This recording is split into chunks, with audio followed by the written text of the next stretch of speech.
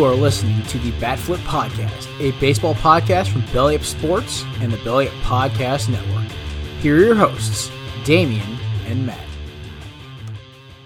Welcome back, everyone, to the Batflip Podcast. My name is Damian, here with my co-host, Matt. We are coming to you on November 30th of 2021. We've had a wild past week since last time we talked to you. You know, we said that with the looming CBA lockout going to happen, that maybe we were going to get a couple players wanting to sign before that, and did the whole whirlwind happen of I think we've had over 30 moves happen since we talked to you last week.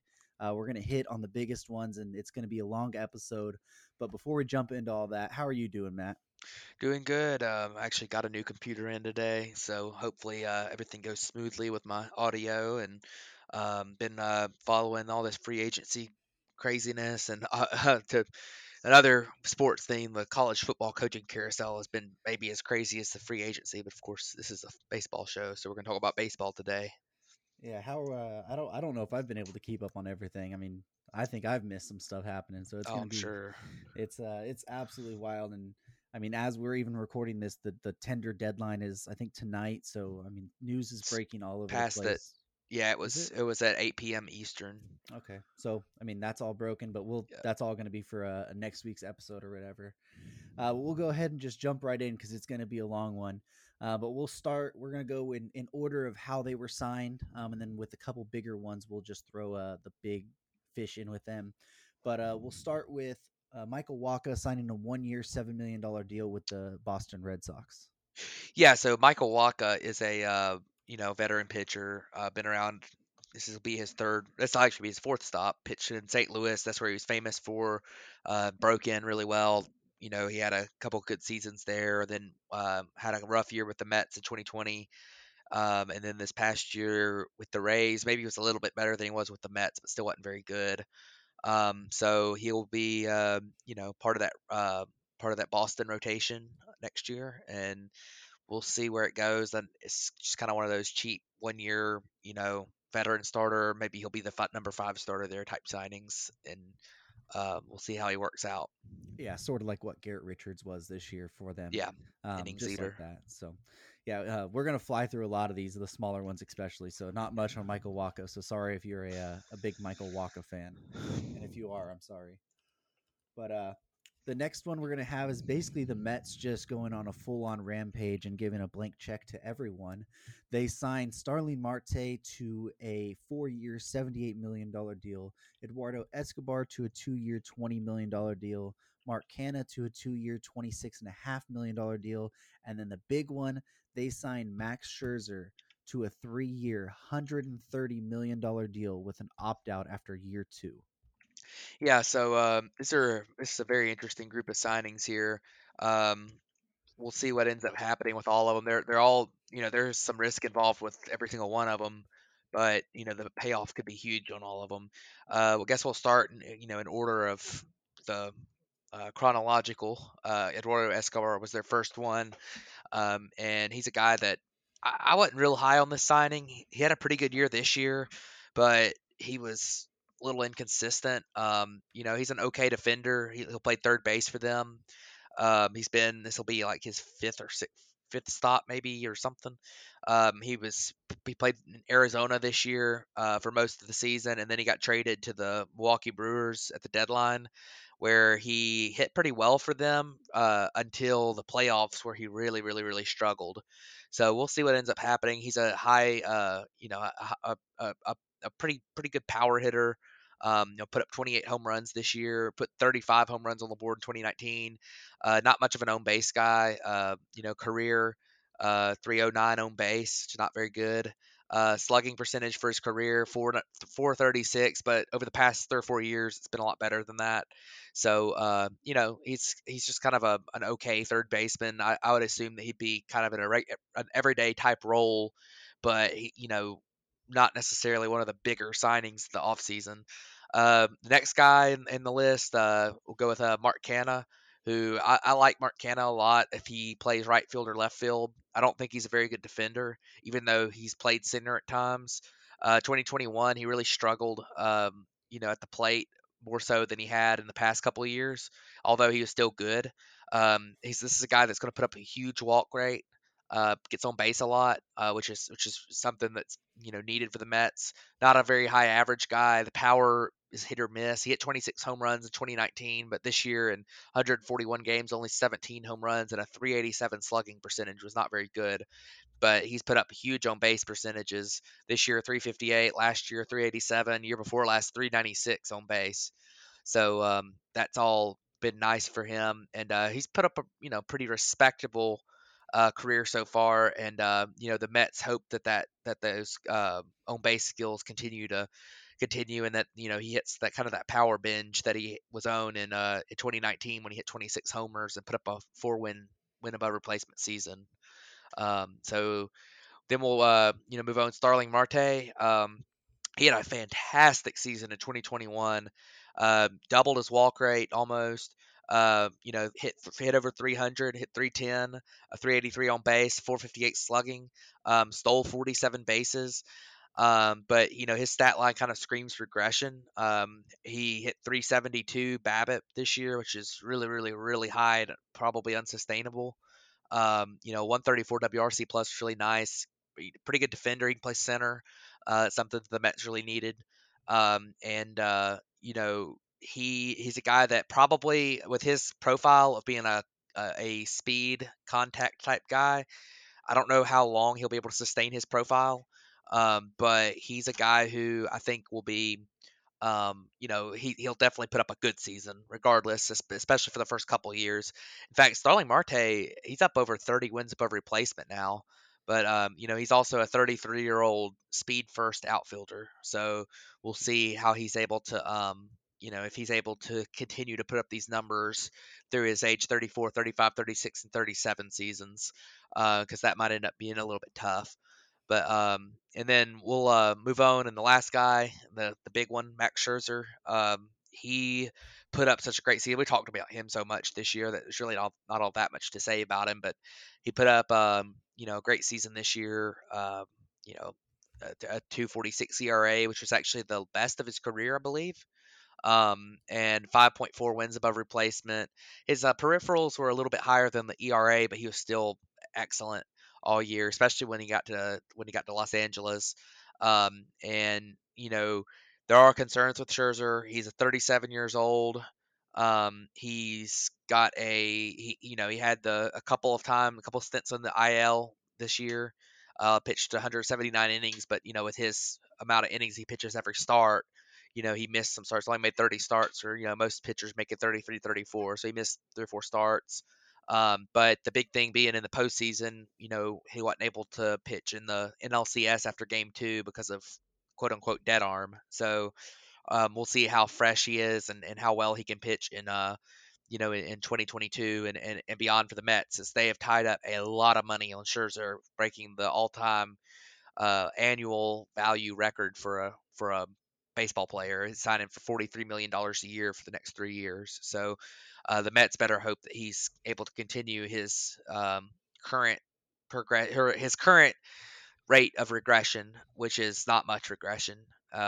So over the next 3 or 4 years, but definitely a lot of moves for the Mets. Like I say, most of them are fairly risky, but they could all work. If they all work out, this could be a really good boost for them. Yeah, and I'll try and keep it short here with the Escobar and Canna signings. Both of those they scream kind of like a utility kind of bench bat type thing. Depends on what they do with JD Davis. If Escobar is going to be the everyday kind of like third baseman or second baseman or whatever it is. Marte is a guy I thought fit them really well.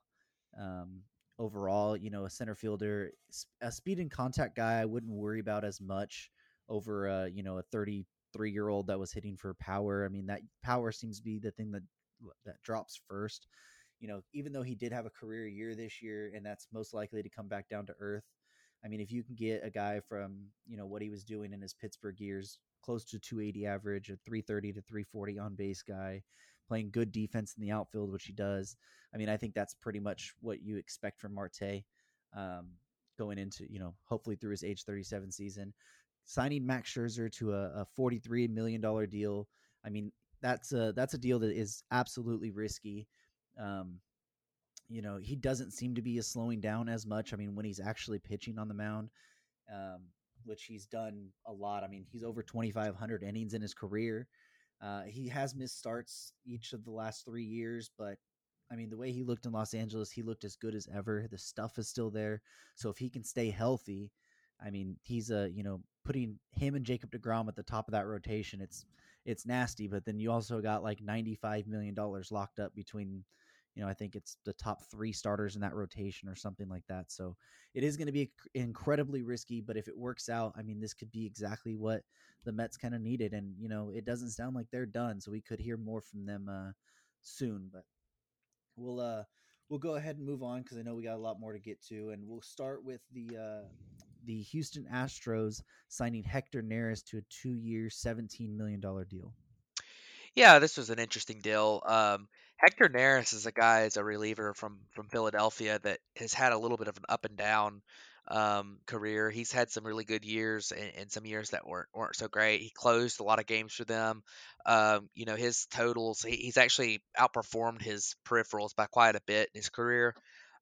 He's got a really good fastball splitter combination, and he's a guy that I think could be useful if maybe they alter his pitch mix just a little bit, as he does have some pretty good amount of swing and miss he gets, but and he's also got closing experience, but he just adds some depth to the Houston bullpen, and which is always something you like to go after. And 2 years, $17 million might be a little bit more than I've expected from Hector Neris, but he's also a pretty solid veteran reliever, so and a pretty good look for the Astros to bring somebody in like that. Yeah, I was a little surprised that Neris got more than a guy like Kendall Graveman got. So that's interesting. Graveman got I think eight per year, and Neris got like 8.5, and I would expect Neris to get under what Graveman got. But like you said, he could be don't expect him to be a closer and don't expect him to be a lockdown guy, but he's somebody that can strike a lot of people out. And if Houston can get that pitch mix in line a little bit more, I mean, he could be a good reliever for them. But the next little mood we had happen was Adam Frazier got traded from the San Diego Padres to the Seattle Mariners for 2 low minor prospects. Yeah, so I don't think we need to dive into the prospects all that much in this trade because I don't think they're very, very high profile. But you look at Adam Frazier, put up a really good season this past year. He was excellent for the Pirates when he was there, putting up a 324, 388, 448 line with a 128 WRC plus, 3 wins above replacement. Tailed off a little bit at the end of the season when he went to the Padres. This is a guy that has a very low strikeout rate, which is good. He's a solid defender at second base, which is good. But he doesn't especially hit the ball very hard, and his walk rates are just okay. I mean, for a contact first guy, putting up an 8% walk rate's not that bad, but this is a guy that probably isn't going to put up the same type of season he put up last year. But you like the bat to ball skills. Strikeout rate under 11% is elite. So this is a guy that could be a useful player. He's kind of one of those you hope he puts up around a league average season at the plate, and he performs well in the field, and you got yourself an everyday player if that's the case. So, and he's also a pretty good base runner, 10 stolen bases this year. So Adam Frazier's a pretty good looking player for the Mariners pick up, and they didn't give up a ton for him, so not a bad trade for them. Yeah, like you said, both prospects are mid-20s and not, I think, highest they've ever been is AA. So Frazier's a good pickup. I mean, he could be their starting second baseman this year, depending on what they decide to do in the free agent market left. But solid pickup, and he's a guy who could play a little bit of outfield for him as well. Yeah, I was gonna say Adam Frazier can play outfield too, so he's got some versatility. If you end up signing somebody better to play second base, then he could be a super utility type guy. So that'll be nice for them. And I also think he didn't really have a position to play in San Diego. I mean, their infield's pretty set, and then their outfield, they've got some guys coming back off of injury, so yeah. I think they'll be good to go there. Absolutely. So the next move we had happen was the Miami Marlins signed outfielder Avisail Garcia to a 4-year, $53 million deal. Yeah, I like this deal for Miami. We've talked a lot about how we feel like they have one of the better groups of young pitchers in the big leagues, and I think that that they needed to add a lot to their lineup, and Avisail Garcia is a good start to that. The 4 years part of it, maybe a little bit much, but you had to lure him to Miami, and who has had a great history of their free agents. They hope to change that with the current ownership group, who hadn't really dived into a spending, into a spending pattern yet. So, but Avisail Garcia is a guy who, this year was really solid for Milwaukee. 262 average, 330 on base, 490 slugging, hit 29 home runs, which was a career high by a pretty good margin. Um, you know, he hits the ball pretty hard, puts up, put up pretty good numbers. He's had a couple of really good seasons. 2017, he had a great season for the White Sox. He doesn't walk especially much, strikes out a little bit too much for my liking, but he seems like a pretty good all around hitter, 115 WRC plus this year. He's an above average hitter for his career. And he seems like a guy that might be trending in the right direction for kind of a, mid career of hitting his peak type thing. He seems to be in pretty good shape there. So we'll see how he ends up doing in Miami, but definitely adding a guy who's probably going to be their better hitter, one of their better hitters for this coming up season, without breaking the bank for him. I mean, it's a what 12, 12 million, 13 million a year. So 13. Yeah. 13.3. So not too bad there, and I think it's a pretty good signing for Miami. Yeah, it's going to be interesting to see how he transitions to Marlins Park. He's really played in hitters ballpark his entire career with the White Sox, the Tampa Bay Rays, and the Brewers. Outside of his 1.5 little years he had with Detroit, but that was when he was a rookie. Um, I think the part of the signing I like the most about it is that it's good for the Marlins right now, and it doesn't really block them in the future. Like they know they have Jesus Sanchez going to be in left field. You got JJ Bleday, who's going to be one of your stud center field prospects. You did kind of really had an open outfield spot, anyways. So a 4-year deal for Avisail Garcia, it doesn't block either one of those.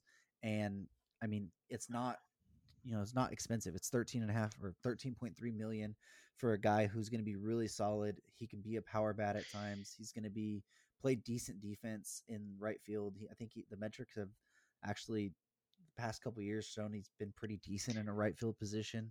So it's a good signing for the Marlins and something that, like I said, not too expensive and not going to, block their future at all. Absolutely, it's a good signing for them. See what they got with him this year, and worst case scenario, he's a fourth outfielder for a couple of years. So Or he's a cheap bat that you could trade even. right, yeah, that's At some that's point. that's a possibility as well. So the next move we had happen it was really interesting to me. It's that the Tampa Bay Rays sign starting pitcher Corey Kluber to a 1-year, $8 million deal. He could get up to $13 million with incentives. Yeah, Corey Kluber, we'll see. That's kind of we'll see how much he pitches. He in the last 3 years he's thrown 116 innings. Yeah. So put a lot of mileage on his arm between 2014 and 2018. Was one of the best pitchers in baseball, as we all know. The last 3 years, 2019 in Cleveland, dealt with a lot of injuries. After only 7 starts, he was shut down for the season. Got traded to Texas, where he only pitched 1 inning before he got shut down for the season. Of course, that being the shortened season, anyways. And then 2021 with the Yankees, he looked bad at the very beginning. He started to turn it around, look a little bit better, and then he got injured again. So this year put up a decent season. A 385 FIP, 383 ERA in 80 innings, which is a perfectly solid season. A 1-year, $8 million deal is absolutely worth that production. And then you look at his, there are a couple little warning signs. His walk rate was up, his fastball velocity was down. And I think if you look at him going forward, he's probably more of I would say he's probably more of like a back end of the rotation guy who has some upside. He might end up being better than people are kind of expecting him to be. But the Rays do a really good job of managing their pitchers, not having their starters throw a ton of innings. So I think this Corey Kluber could be a pretty good fit there to be a guy who maybe can be like a bulk guy in their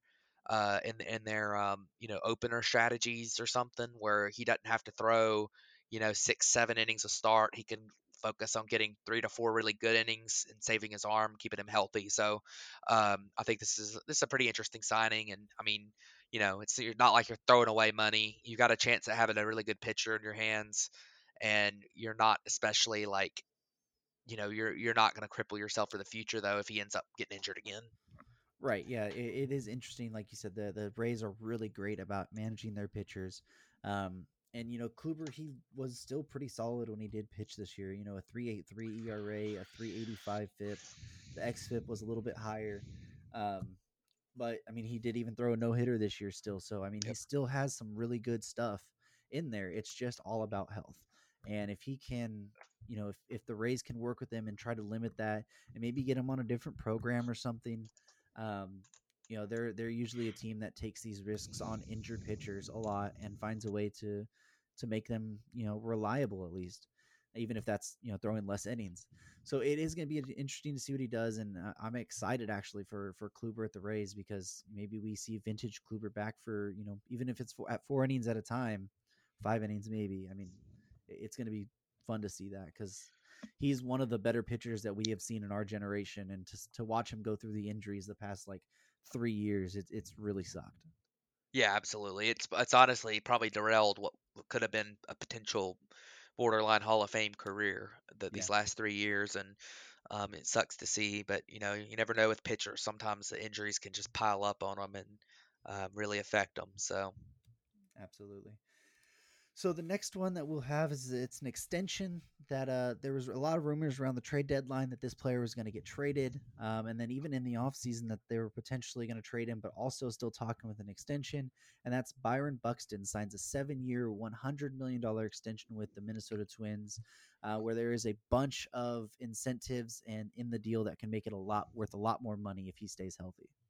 yeah, that's the big thing here as well. Kind of like with Kluber, you might have a superstar on your hands in Byron Buxton, but I mean, the guy's never stayed healthy in his career. His career high in innings and games played is 140 back in 2017. But other than that, which 140 is not even a full season. He missed 22 games that year. Other than that, his career high is 92 games played in a season. But when he's played, he's been good, especially in 2021. He only played 61 games, but he put up 4.2 wins above replacement in those 61 games, which is absolutely insane. He was playing at an MVP level, a 306 average, 358 on base, 647 slugging, hit 19 home runs. With Buxton, you're getting elite defense and base running as well. So it's one of those things that I am very I'm very, very encouraged by what I've seen from Buxton when he's played. One of his initial concerns was his strikeout rate, which he's brought down a good bit. You'd probably like to see him walk a little bit more, especially with his speed and the fact that pitchers are probably still scared of him because of his power. So it's not like he's an only speed guy that everyone's just going to throw strikes to. You'd like to see him improve his discipline a little bit more, but this is a guy who, if he stays healthy, you've got a unbelievable contract on your hands. And I guess, at 7 years, $100 million, it's not like he's an albatross if he's not healthy all the time, especially when, if even if he plays 60 games, he's putting up 4-win seasons. Like, that's still a good Yeah. deal, even if it's only 60 games. So I don't think he'll put up the type of numbers he was on the pace for this year. But, he's also a guy who, has very, very good potential. And it's also kind of weird with him. And, this is almost as much of a potential signing, for the, looking at, it's almost like signing one of the international free agents that's already like 22, 23 years old, like a Seiya Suzuki or something. It's almost like signing a guy like him where you just don't know what you're going to get, but the potential's there to have a superstar in your hands. And you probably get him at a cheaper contract than you would get a typical free agent. So I think this is a nice signing for Minnesota. It's a risky one, but I really like this risk here because the upside is huge. Yeah, and like you said, even with signing a guy like one of those international players, you've seen this guy do this in the major leagues. Like, he's shown the ability to, in 60 games, to put up a 4-win season. In 60 games to hit, 306, 358, 19 homers, 50 runs. I mean, like, and as a leadoff guy, that's insane. And in 60 games, a 169 WRC plus, like, he is unbelievable when he plays and when he's healthy. And I think he was just starting the past like year or two to really find his swing and find himself as a player and what he can do. And then he could just never stay healthy. Like, if Buxton can stay healthy, I mean, you're looking at he has the potential to be a top 5 player in the league. Like, that's the type of potential Byron Buxton really has. And if you can get that for a $14 million a year, for what he does right now, his incentives are plate appearance based. So that will go up as as he can stay healthy. But I mean, even if he puts up, 100 games, 130 games, doesn't quite reach these uh these incentives that he has, and he puts up this type of season, prolonged, it's throughout the full time where he's doing that. I mean, that's still an amazing signing for the Minnesota Twins. And I was never a fan of them really trying to trade him, and I didn't think they were going to get the value for it. And signing this extension, it's right about the value I think that he probably should have got based on what he's put up so far in his health. Right. So I agree with you. I think it'll be interesting to see what happens here. But moving on, our next guy that we're going to look at is a guy who had a lot of interest this year. Good, signed a pretty good deal. Kevin Gossman signed a 5-year, $110 million deal with the Blue Jays. Yeah, so this signing's really interesting. Gossman got, I think it was like a 1-year, $9 million deal from the Giants a couple years ago. And then he took that qualifying offer, which we talked about a lot last year, and he turned it into his best season ever: a 2.81 ERA, a 3 FIP, a 325, 328 xFIP. A guy who he pitched really well. He struggled more down the stretch, and I don't quite know if that was because of he was a little bit fatigued from it, or if he was kind of seeing the same opponents over and over there, in that NL West run. But Gossman, I mean, it's a great signing for the Blue Jays. They were still with trying to get Robbie Ray, which we'll talk about here in a little bit. But it's interesting because the Blue Jays had a lot of interest in Gossman last year before he took the qualifying offer. They wanted to sign him last year instead of Robbie Ray, and they just couldn't quite convince him to. So that interest prolonged through the whole year, and they were able to sign him to a relatively good contract here. 5 years, $110 million contract, $22 million on an average. There is a little bit of risk with Gossman being a fastball splitter guy. I would rather have it be like a fastball slider or fastball curveball, just because the splitter and the fastball, they can, if you lose the grip for it, it can kind of mirror each other a little bit. So it is going to be interesting to see if he can keep that up, what he found in San Francisco, keep that moving forward. But it is a good deal for the Blue Jays. If they weren't able to re-sign Robbie Ray, which they weren't, we'll talk about that in a minute. Getting Gossman for a relatively, a contract right around what they were going to spend anyways, it's a good deal. Yeah, and Gossman's a guy who I've watched a lot. He is a former Brave, and obviously haven't watched him quite as much since he became good. But he had a great year in San Francisco, like you said. Really, a lot of people were talking about Logan Webb, and Kevin Gossman was their ace for until maybe the last couple weeks of the season. So although Logan Webb probably kind of took over that role coming into the playoffs, but Kevin Gossman's a good pitcher, and he throws hard, and he's got that devastating splitter. He's got two of the better pitchers in baseball with his good fastball and his devastating splitter. So, the issue for him always has been that third one wasn't showing up, but he was able to, just simplify things and stop trying to throw that slider that was getting hammered or whatever. He still needs to throw it a little bit just as a show me pitch, but he's kind of figured out that he can thrive off of throwing that splitter and fastball when, especially if he locates it well. So 5 years, $110 million. I felt like it was a little bit risky for a guy like Kevin Gossman. $22 million a year is something that's a little bit much if he, for such a big risk like Gossman is. I feel like, but at the same time, especially with his track record really only being one really good season. But at the same time, I mean, if he keeps pitching like he did in San Francisco, that's a bargain. So I think he's a good signing. I think the Blue Jays did a good job here. They really have a good 1, 2, 3 at the top of the rotation now with Hyun-Jin Ryu, Jose Barrios and Kevin Gossman coming in there. I mean, that's going to be a really nice 1-2-3. Plus, they have a couple of they're really high rated prospects that are still from figuring things out, but have huge talent like Manoah and Pearson. So definitely like the move for the Blue Jays, and I think it was I expected them to make a move for a pitcher, and this is the guy they chose, and I think it'll work out for them. Yeah, and Manoah, like you mentioned, he still had a really good rookie year as well. So I expect him just to keep getting better. So that rotation is going to be really good, especially if Pearson can get healthy and figure out his struggles so far. But we'll go ahead and move on to the Texas Rangers, who are other kind of Mets like move. We had the Mets and the NL doing this, and the Rangers are the AL version of it, basically just handing out blank checks. So they've signed Marcus Semien to a 7-year, $175 million deal. John Gray to a 4-year, $56 million deal. And then their big one, they signed Corey Seager to a 10-year, $325 million contract. Yeah, so we'll start with Marcus Semien. He was one of the guys that was thought of as being a one of the big five free agent shortstops in this class. Although he's played a little bit more of other positions throughout the last couple years. In fact, this year he played primarily second base, but put up an MVP caliber season this year. The batting average at 265 wasn't super high, but he got on base a lot, 334, and he hit 45 home runs, which is super unusual for a shortstop / second baseman to do.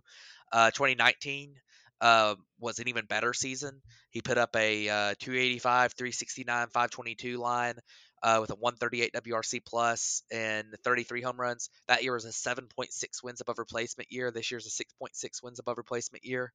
Um, this is a guy who he also stole 15 bases this year and put up good metrics base running that would probably signify even a better base runner than somebody typical who would steal 15 bases. I think he's going to have a great year in the next few years. I think with Texas, he's the type of guy who for 3 or 4 years is going to continue to thrive. He's got good plate discipline numbers. Hits for a lot of power. I would expect him to put up 30 home run season again this year. He's a great defender, whether you're playing him at short or at second base. Fantastic defensive player, and and like I say, he's a fantastic all around player.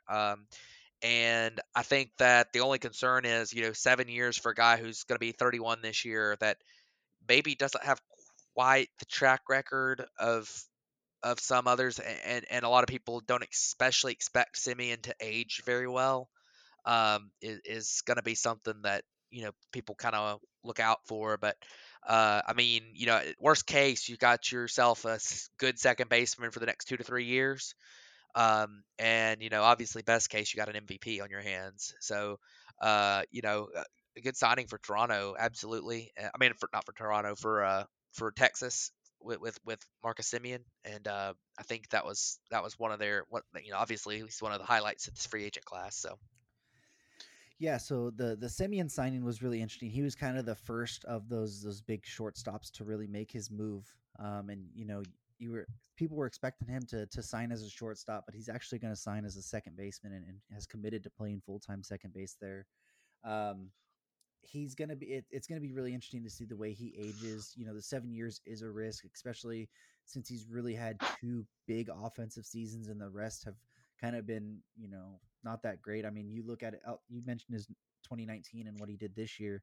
His best season outside of that is probably like 2017. He had a 249 and a 325 on base. So there definitely is a risk to see, if what he did last year's real, if how he's going to age. But you're going to have to pay this money, especially if you were Texas, to get a guy to come there with how bad Texas has been the last couple years. And then looking over to a guy like John Gray, I think I'm a little bit higher on John Gray than most people are. I think that him getting out of Colorado full time, he can really be good. His peripherals don't look all that great. His ERAs don't look all that great, but it's more kind of his stuff that pitching in Colorado, you have to kind of pitch differently. He's a guy who's actually pitched a little bit better at Colorado. His fastball doesn't get a ton of whiffs, but I wonder if that's just because of him trying to overuse it in Colorado. I think he has a good slider and a good curveball, but he hasn't been able to throw those quite as much because he has to deal with the altitude, especially the curveball. It doesn't break as well. So it'd be interesting to see the way he brings that back, if he brings it back in Texas. Um, on a deal, 4 years, 56 million, $14 million. I thought he was going to get more than that. I think I had him predicted at like 5 for 90 or something. So it's going to be interesting. I don't think he's a top of the rotation guy. I think he's a low end number 2, maybe a high end 3. But they're, like I said, Texas has been really bad and they don't really have any pitchers. So you're going to have to kind of, pay to get those guys to come there. So it's going to be interesting to see what he can do with the other pitchers on that staff, with a Dane Dunning, Colby Allard, if he can ever put it together, see what they can get out of Spencer Howard. I don't think it's a lot, but they have the makings of a young rotation, and can Gray help those guys at all? And then obviously their big one, being a Dodger fan, this one hurts a lot, but Corey Seager getting a 10-year, $325 million deal. It's extremely a risk because he's a guy like Byron Buxton who has had trouble staying healthy. Not quite to that extent. I mean, he's played 130 games 3 times in his career. But when he's healthy, I mean, he is a superstar. He is probably the best hitting shortstop that was on the market this year. He has a career 297, batting average 367 on base. This year, he put a 306 batting average, a 394 on base, a 147 WRC plus, in 95 games due to a broken hand, and still put up a 3.7, wins above replacement. So he would have been close to a 5-win player this year if he had, not had his hand broken that year. He's a guy who his defense is I don't think it's as bad as what people think it is. It definitely has struggled the past couple years, and I wonder if that's just with, he has come back off Tommy John and a hip surgery. Then this year with a broken hand, the metrics before the broken hand were still it was actually league average at shortstop. He was really bad once he got back from that, but an absolute superstar player. And, he's shown success in Texas with that 2020, playoffs runs where he won the NLCS MVP and the World Series MVP, just absolutely lighting it up in Texas. So it's going to be interesting, 10 years, 27. So it's going to be seeing how he ages as well. I think the bat ages well, but it just depends on how, if he eventually has to slide over to third base or maybe go into a full-time DH role, depending on how that defense reacts to him aging. Yeah, I think I agree on both of these guys. John Gray is a guy who, like you said, I think that has a lot of potential. Almost a little bit like some of these other guys we mentioned. You're almost signing him off of potential more so than you are off of, his track record. He had a great year 2017 with Colorado. With a 3.67 ERA, and his metrics have always been better than his result ERA result, which is something that you would expect with Colorado. But like you said, he's pitched better at home than on the road in his career, which is kind of interesting with where he's been. But he's got good numbers with the strikeouts, walks, maybe a tiny bit high, but not terrible. And he gets a lot of grounders, and it doesn't make a ton of sense as to why he's been putting up poor pitching numbers, especially with the fact that a lot of his good work's been at home in Colorado. So I think that maybe some adjustments to his fastball and his pitch mix would help him a lot. And I think that the Rangers see that and signed him off of potential. So, definitely an interesting signing. I don't think it's kind of like we had talked about. It's not one of those that's like a crippling type signing if he struggles, but it's still a good one. And then of course Corey Seager, the number 2, most people's number 2 free agent in this class, including what it would be my number 2 free agent. That's a great signing for the Rangers that they were able to pull that off. He's a cornerstone type player if he stays healthy, like you said.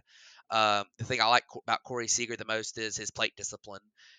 He doesn't strike out a lot and he walks a lot, and that comes with a decent amount of power that probably is more power than he's shown already in his career because of just the amount of injuries he's had. If he puts together a full season, he's definitely a guy I could see hitting 30 home runs, 35 home runs.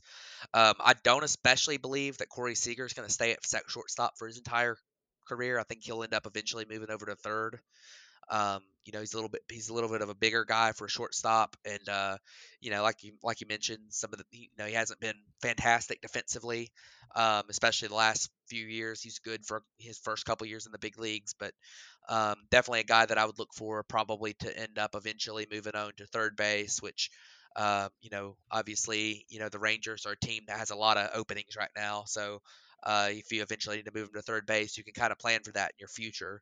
So maybe he plays shortstop for 2 or 3 more years, then moves over, and you have another shortstop come in, you could sign, but or maybe there's someone in their farm system that develops into one. But Seager is definitely a guy that is a cornerstone player, and I feel like these have been really interesting because the Rangers were so bad last year, and it's not like they have a ton of reinforcements coming. I mean, they have a few, like Josh Young's supposed to be pretty good. They've got that catcher Huff, I believe is his name. Yeah. And then like you mentioned, a few of those younger pitchers that are kind of been in the big leagues a couple years, and maybe a couple of them were former top prospects like Spencer Howard, but haven't been great at the big league level. I really don't think this. I think these moves help the Rangers a lot, and I think it's cool that a team like them is trying to compete. But man, I don't think I could see it for this year still. But they need a lot more depth pieces to be a real contender this year. I know they do. They also have a couple other decent players. I mean, you don't know. Maybe Adolis ends up actually being pretty good, and I mean, you've got like Heiner Falefa if he doesn't get traded, which has been rumored a little bit. That could play a solid, somewhere on the infield at a solid level. So Nate Lau, pretty good this year, or Nate Lowe. I think you can pronounce his Low, but Yeah. I think they're definitely headed in a direction that they want to spend. They had money to spend, and they're spending it and getting good players. So. And one other thing we didn't mention, they did sign Cole Calhoun to a 1-year Oh deal as yes, well. yes. I think it was 1 year, $8 million. I could be wrong, or I maybe it was believe it was four and a something like half. I think it was something like that. But So. he's going to be an outfield bat for them as well. And they've still been interested and shown a lot of interest in Seiya Suzuki. So Yep. he's a guy that they could absolutely still get as well. Like you said, I don't. They're not going to be competing for the division. They would need a lot to go right. But if things do break the right way, I mean, they could have an outside shot at the wild card. I mean, like an outside shot at a battle for that. Like, I'm not saying it's likely to happen. They would need things to break their way. But man, I mean, I guess that's me being super high on John Gray, knowing what Corey Seager can do, and then seeing what Marcus Semien was this last year. Sam Huff looked pretty decent when he was up. I mean, they still can spend some more money. If you get, one of those guys like a Dane Dunning, I think he showed a little bit of promise this last year. Like, it's not completely out of the realm of possibility, but it's not very likely to happen. Yeah, But it's something that I think that they're a team that needs stuff to go right for them to finish at 500 still. But I mean, this is also a 500 team. could be a wild card. I mean, it could be. Yeah, I mean, look I at the don't know. American League. I mean, it could be. Well, there were two 90-win teams that didn't make it last year in the American League. So. Well, I'm also considering that there's going to be expanded playoffs too. Right, That right. seems to be a thing. Yeah, but So, anyways, we'll see what happens with the Rangers. I'm still not super high on them as a team, but maybe they make the right moves, and maybe a couple of their young guys develop and end up producing, and they could maybe compete. I don't know, but I think they still need to do a lot more in free agency / trades to get to a competitive level for next year. But they anyways, also are still really interested in Kershaw as well. yeah, So, I mean, if they that would help. That would that help a would lot. help. If they get if he does pitch, there's been things that they would throw a lot of money at him. So it'd be interesting to see if the Dodgers would match that as well, because they weren't willing to match, Seager's deal in the length department at least. So, but we'll go from one AL West team to another one. This is kind of what we had mentioned earlier with Kevin Gossman and the Blue Jays, and that's Robbie Ray signs a 5-year, $115 million deal with the Seattle Mariners that has an opt-out after year 3. Yeah, Robbie Ray won the American League Cy Young, and that's the good news, and that's why he got this big deal. The bad news is that he has a history of being extremely inconsistent. 2020 he was one of the worst pitchers in baseball. Before that, he was a frustrating pitcher that could put up some good numbers at times, but really struggled with his command and kept him from being an ace level pitcher.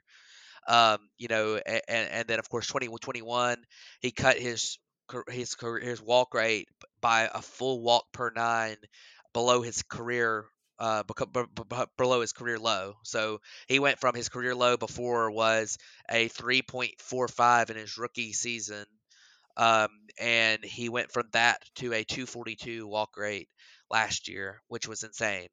Um, and so, whether for whatever reason, he just kind of figured things out, which, hopefully bodes well for him in the future, and he can continue to do that. The Blue Jays obviously saw something in him. They brought him in 2020, when he really didn't do all that much for them, and then they said, okay, well, we still believe in this guy, and we're going to bring him back for 2021, and he paid off for them. And 2021 was fantastic. His peripherals weren't at the same level as his ERA, which, maybe a little bit worrisome.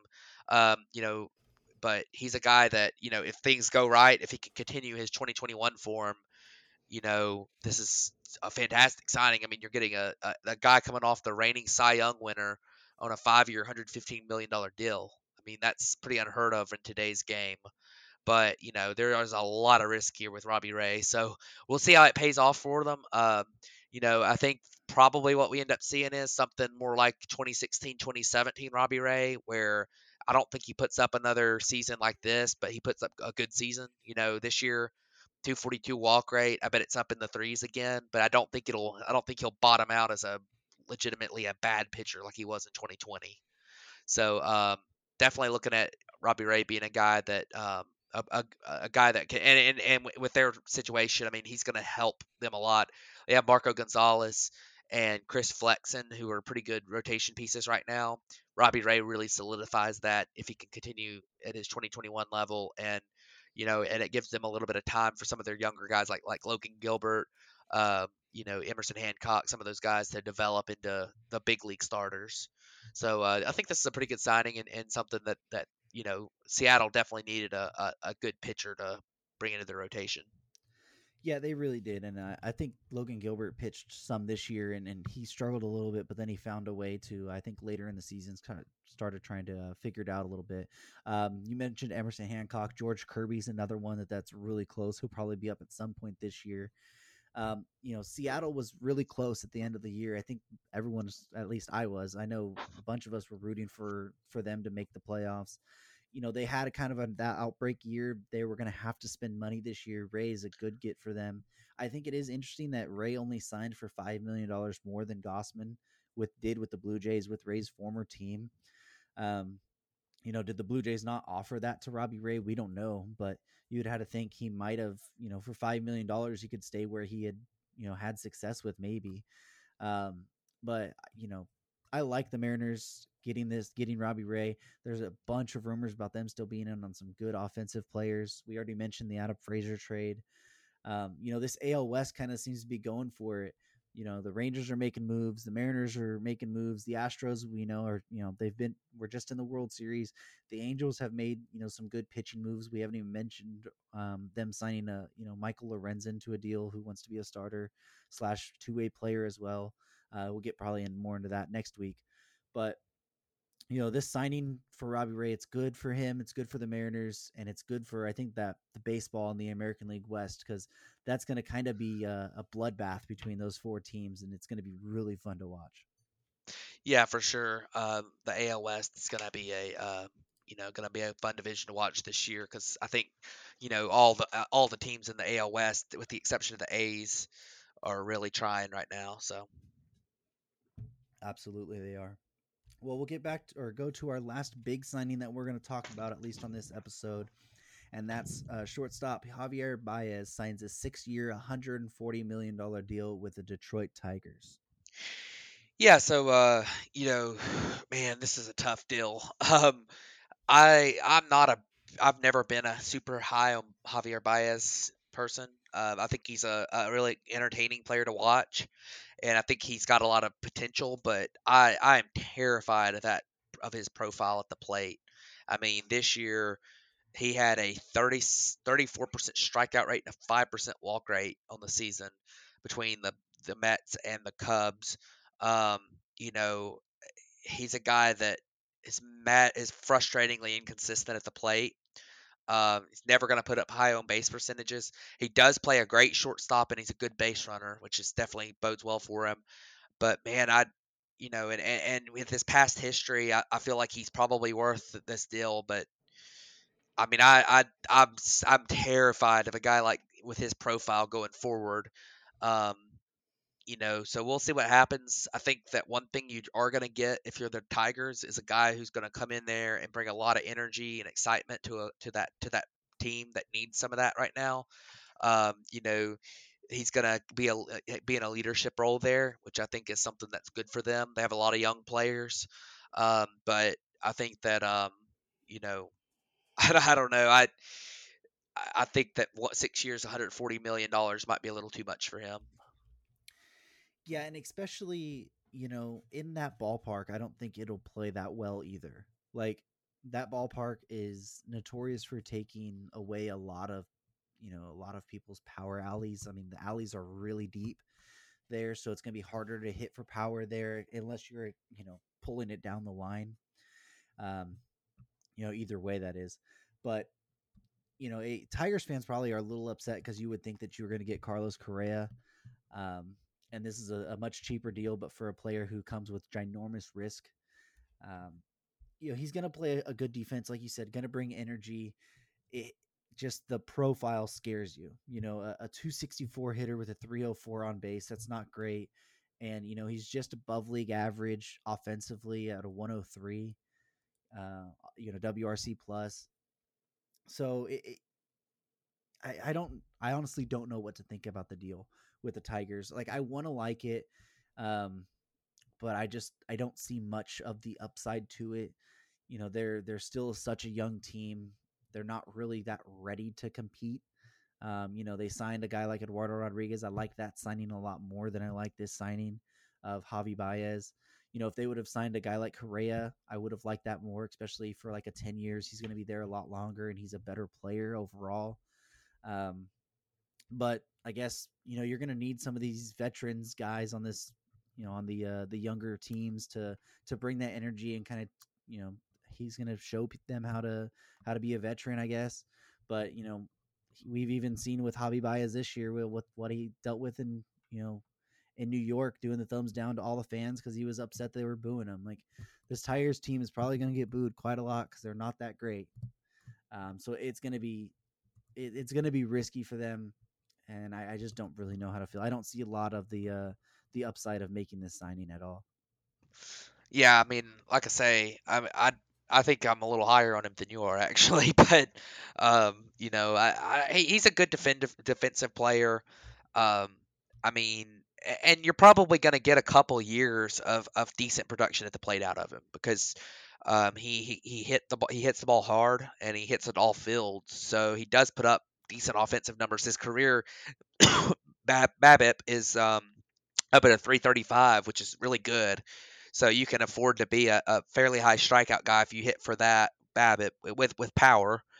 And the one thing that does bode well for him is that he had better plate discipline than he's ever had after he went to the Mets. But I do agree to a certain level. Like, I mean, I wouldn't want him being my primary leader in my clubhouse. I don't think I meant being a leader more so than just bringing a lot of energy to that team and excitement.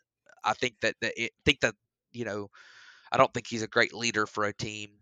I think you definitely saw that in New York, but I think the Tigers are a lot closer to contention than you think they are too. So I don't know. I mean, are they? They're closer than the Rangers. I mean,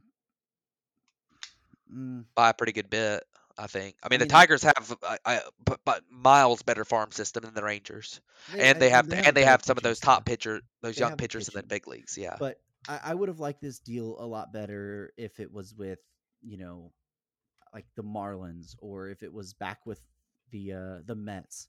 I don't like it for him being on the Tigers. Like, I just don't think he fits well there, and I don't feel like he fits in that ballpark well. Like, I think that's my thing is, like, there's a bunch of places that Javi would be fine. Like, he's a fine player, don't get me wrong.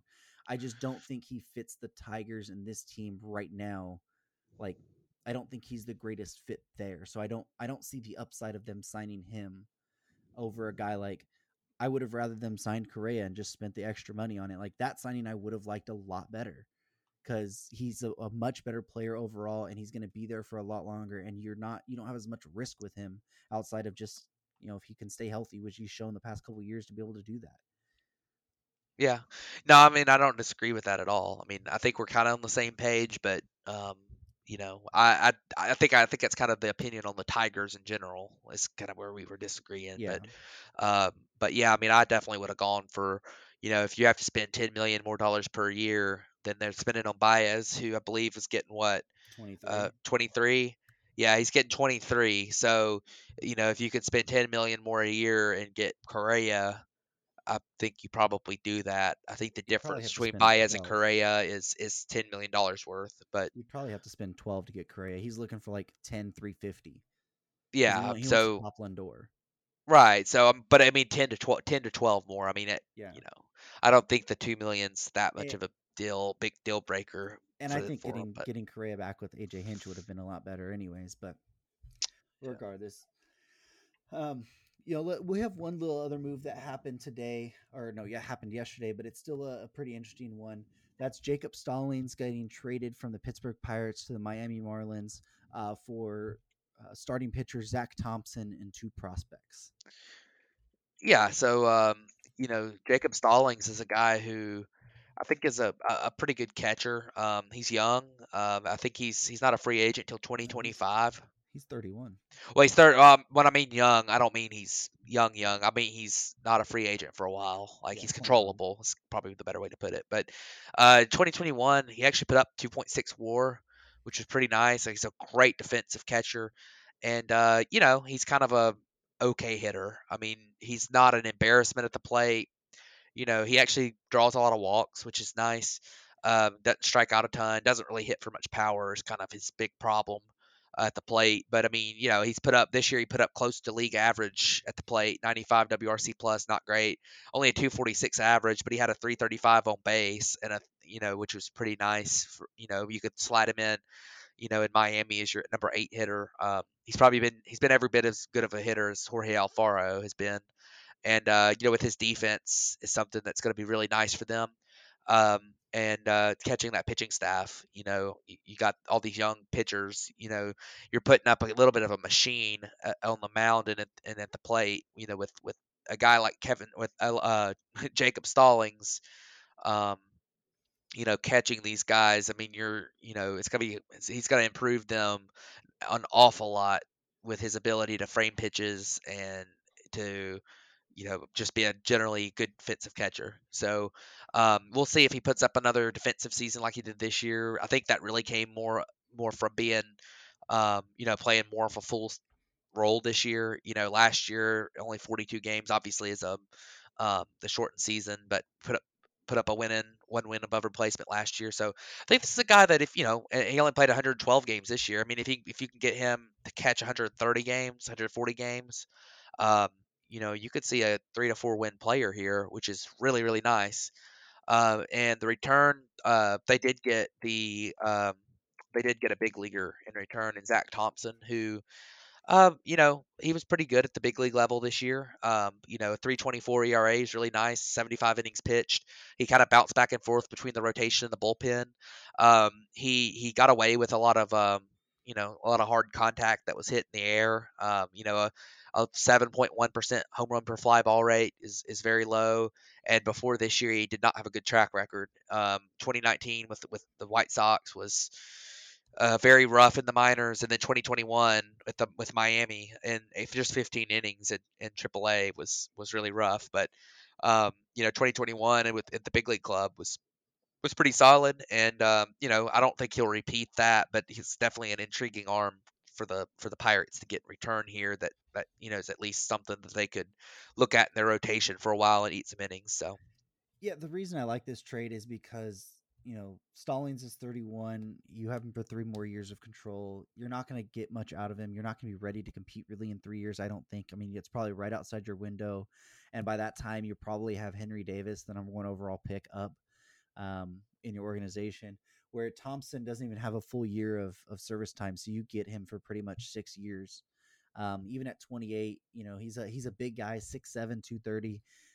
So he's a imposing figure on the mound, even though he doesn't really strike out too much or strike out all that many people. The ERA was good. The FIP wasn't too bad. It was a little, higher than what the ERA was at a 369. But like you said, got away with a lot of home runs or a lot of fly balls to home run, not giving up many home runs, I should say. But going to a place like Pittsburgh, which, plays a lot bigger than what most places play, coming right out, especially getting that breeze off the river for a while. It's interesting. I like Zach Thompson. He's I think he's a 4 or 5, probably in a rotation, that's battling for a wild card spot, I would guess. And, he's probably going to be one of their better pitchers that they have in Pittsburgh, but they get him for 6 years of, a catcher who wasn't really going to be around for their winning days. So, Yeah, I think and it's the prospects aren't anything.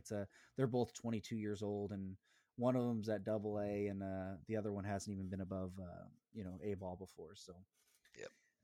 Not much value that they got with the prospects wise. It was pretty much the Stallings for Zach Thompson deals, pretty much what it was. So, we flew through a lot of it today. I know we probably didn't give as much time to some of the deals as we probably should have. We're still at an hour as of this moment. And there's a lot to talk about next week. We'll have, some of the under the radar signings that we didn't get to this week. There's been a couple more trades that happened in the past day or two that weren't quite big enough to make this. And then we had the non-tender deadline, which there's a couple surprising names, not as big as last year's, but there's still a couple surprising names that got non-tendered that we'll talk about next week. And the lockout is seeming like it's going to happen, as we're recording this, it happened tomorrow night at midnight or 9 p.m. Pacific time. The negotiations have not been very fruitful for either side, and it seems like we're getting ready for a long lockout. So there won't be much news to talk about as we're going on for probably the next month, unless some major changes happen within the next 24 hours or so. Yeah, absolutely. And, we could potentially see another player or two sign. I think it would probably be tonight, especially if they're changing teams, um, with the need for physical. But, that would be borderline if they're able to get it in time. But definitely, definitely looking forward to seeing how the lockout negotiations go. And, we'll have a lot of different things to talk about. We'll be able to kind of summarize better what all's happened, kind of on a team by team basis, what every team still needs. And, it's been a frantic last, probably 3 days, maybe. It's been pretty frantic. And, Yeah, every Friday. yeah, so, and then, going into, tomorrow will be between now and tomorrow afternoon will be pretty frantic as well, I think. And, maybe not quite as much as the last 24 to 48 hours have been, but definitely a lot to look forward to. We'll see what kind of players do wait. I think that it's likely that Carlos Correa waits. Um, I think that probably most of the guys who are likely going to eventually be DHs later in their deals, potentially like a Castellanos, Anthony Rizzo, Freddie Freeman, probably wait. Even though there's some rumors that Freddie Freeman wanted to go ahead and sign before the non-tender deadline. I think there's a lot of people who, a lot of those types of guys are probably going to wait. And then we'll see what happens. It'll be interesting. And we'll we're gonna have probably a long drought of not a lot of news here for the next, who knows how long. It could be 2 weeks, it could be 2 months, it could be 6 months before we have a resolution. And God forbid they stop they delay the season. I think that would be an absolute disaster on both sides, but between the players and the owners, for them to delay the season next year. But hopefully that doesn't happen. We'll have a lot more time to go into the depth with that, but yeah, I doubt they let the season be affected by it, especially coming off 2020, how we just saw how that affected the season, and what it did to revenues and everything within the last year with building it back up and everything. So, but like I said, we'll have a lot more to do, a lot more time to break that down. Thank you guys for sticking with us through this longer episode, and us rambling on and pushing some of these a lot faster than we probably should have. But it's been a wild week, and hopefully we this doesn't stop, and hopefully the players and union can come to some sort of agreement soon, but it doesn't look like it. So, well, thank you guys for tuning into this episode of the Bat Flip Podcast, and we'll catch you guys next week. Thanks, everybody.